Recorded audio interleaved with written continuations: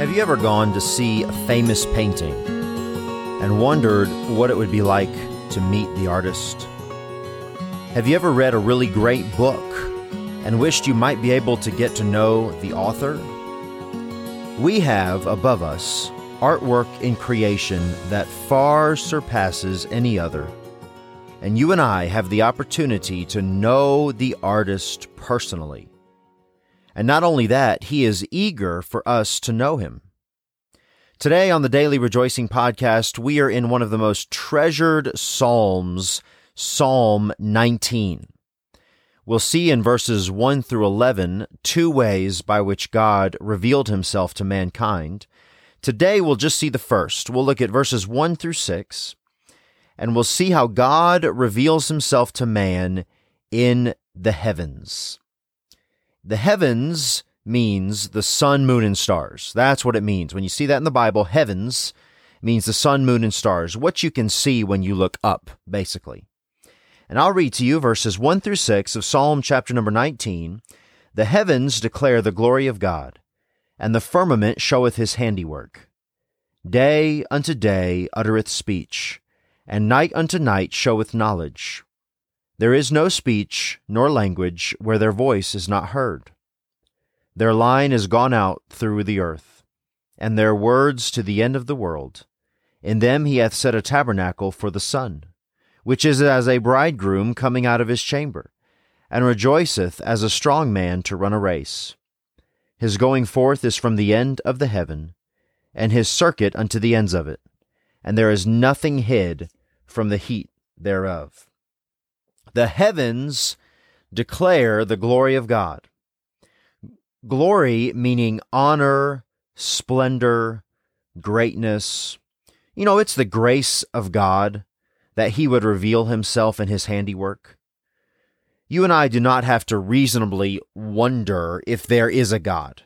The heavens declare it loudly and clearly. And the heavens declare his glory. Whatever makes an attribute of God manifest or known is glory. Whether that is his character, his attributes, his power, and so forth, you give God glory when you make him known. Yesterday afternoon, I don't know if it was like this where you were, but we had to stop, and maybe it was around 7 or so, we had to stop and take a picture because the clouds in the sky were just so beautiful. And then later on in the evening, we marveled at the lightning across the sky. It was near constant. And then, of course, it rained. It stormed for a little while. But then, when we looked outside again around 11, 12, we enjoyed the big round moon that made the whole landscape bright in the middle of the night, the full moon. And all across the world, mankind sees the heavens declaring God's glory. Verse number 3 again, there is no speech nor language where their voice is not heard. Their line is gone out through all the earth, and their words to the end of the world. Creation is a universal language, which everyone, if viewing with open eyes and ears, will hear communicated the declared glory of God. It's inescapable. David describes the sun, what David obviously views as the pinnacle of creation, at the end of verse number 4. In them hath he set a tabernacle for the sun. He describes the skies as the tabernacle for the sun. Some have wondered if perhaps David is a young shepherd boy here and he is looking up at the eastern sky as the sun rises. He is keeping the sheep in the wilderness. It's been night. He's seen the moon, he's seen the stars, and now he sees everything change. The sky go from gray to brilliant oranges and yellows as the sun bursts through over the horizon. And David describes it, verse 5, the sun, which is as a bridegroom coming out of his chamber, and rejoiceth as a strong man to run a race. The excitement, anticipation with which the sun rises, David describes as a groom on his wedding day.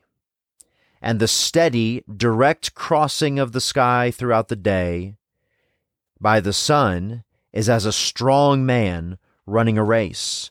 Verse 6, his going forth is from the end of the heaven, and his circuit unto the ends of it, and there is nothing hid from the heat thereof. Nothing escapes the heat of the sun, and nothing escapes its declaration that God deserves glory. The glory of God. It shows God's power.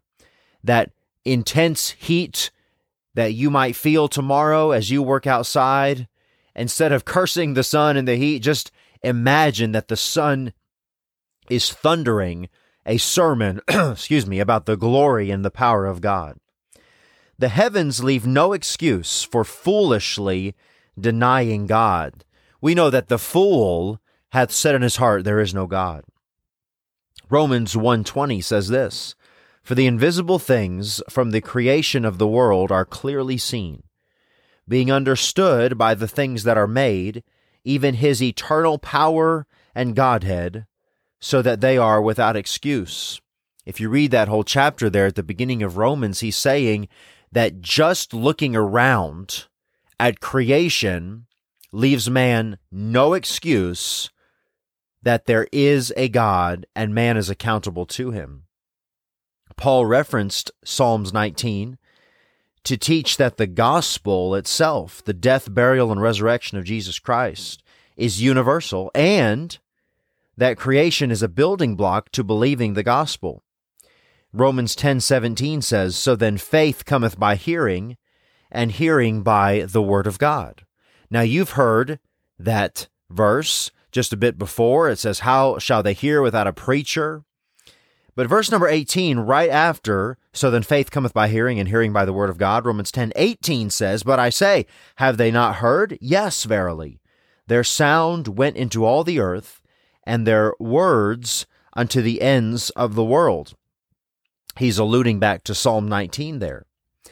And he's saying, if you stop your ears at believing the truth that is being preached all around you just by creation, that God created the heavens and the earth, then you prevent yourself from believing the gospel, which is your only hope for salvation. We were recently watching a documentary about a discovery made in ancient Egypt.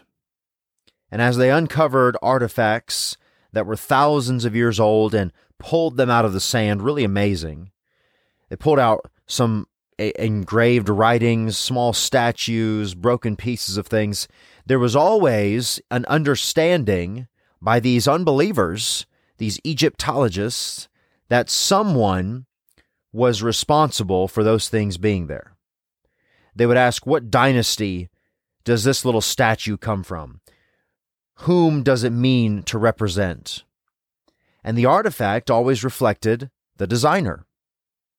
But at no point did someone wonder if perhaps the artifact might have appeared out of nothing. Perhaps it just evolved. Maybe there was an explosion in Egypt and all of these hieroglyphics came out. No. Why? Well, it's obvious. A design always implies a designer. Nothing got here by nothing. And the heavens declare the glory of God. I'll leave you with one more thought today. A person cannot objectively look up at the sky for very long without acknowledging the existence of God. It's so obvious that creation is a result of God's hand. Think about your own life. In your life, is the work of the Holy Spirit of God so evident that a person cannot help but acknowledge that God has made a difference in your life? God's at work there. God can be seen in your response, your joy, your kindness, your love, your faith, everything about you, what you talk about, what you focus your life on. Wouldn't it be wonderful if it could be said of you and me that we declare the glory of God in our life because the handprint of God is so evident? May that be our prayer and aim today, to declare the glory of God.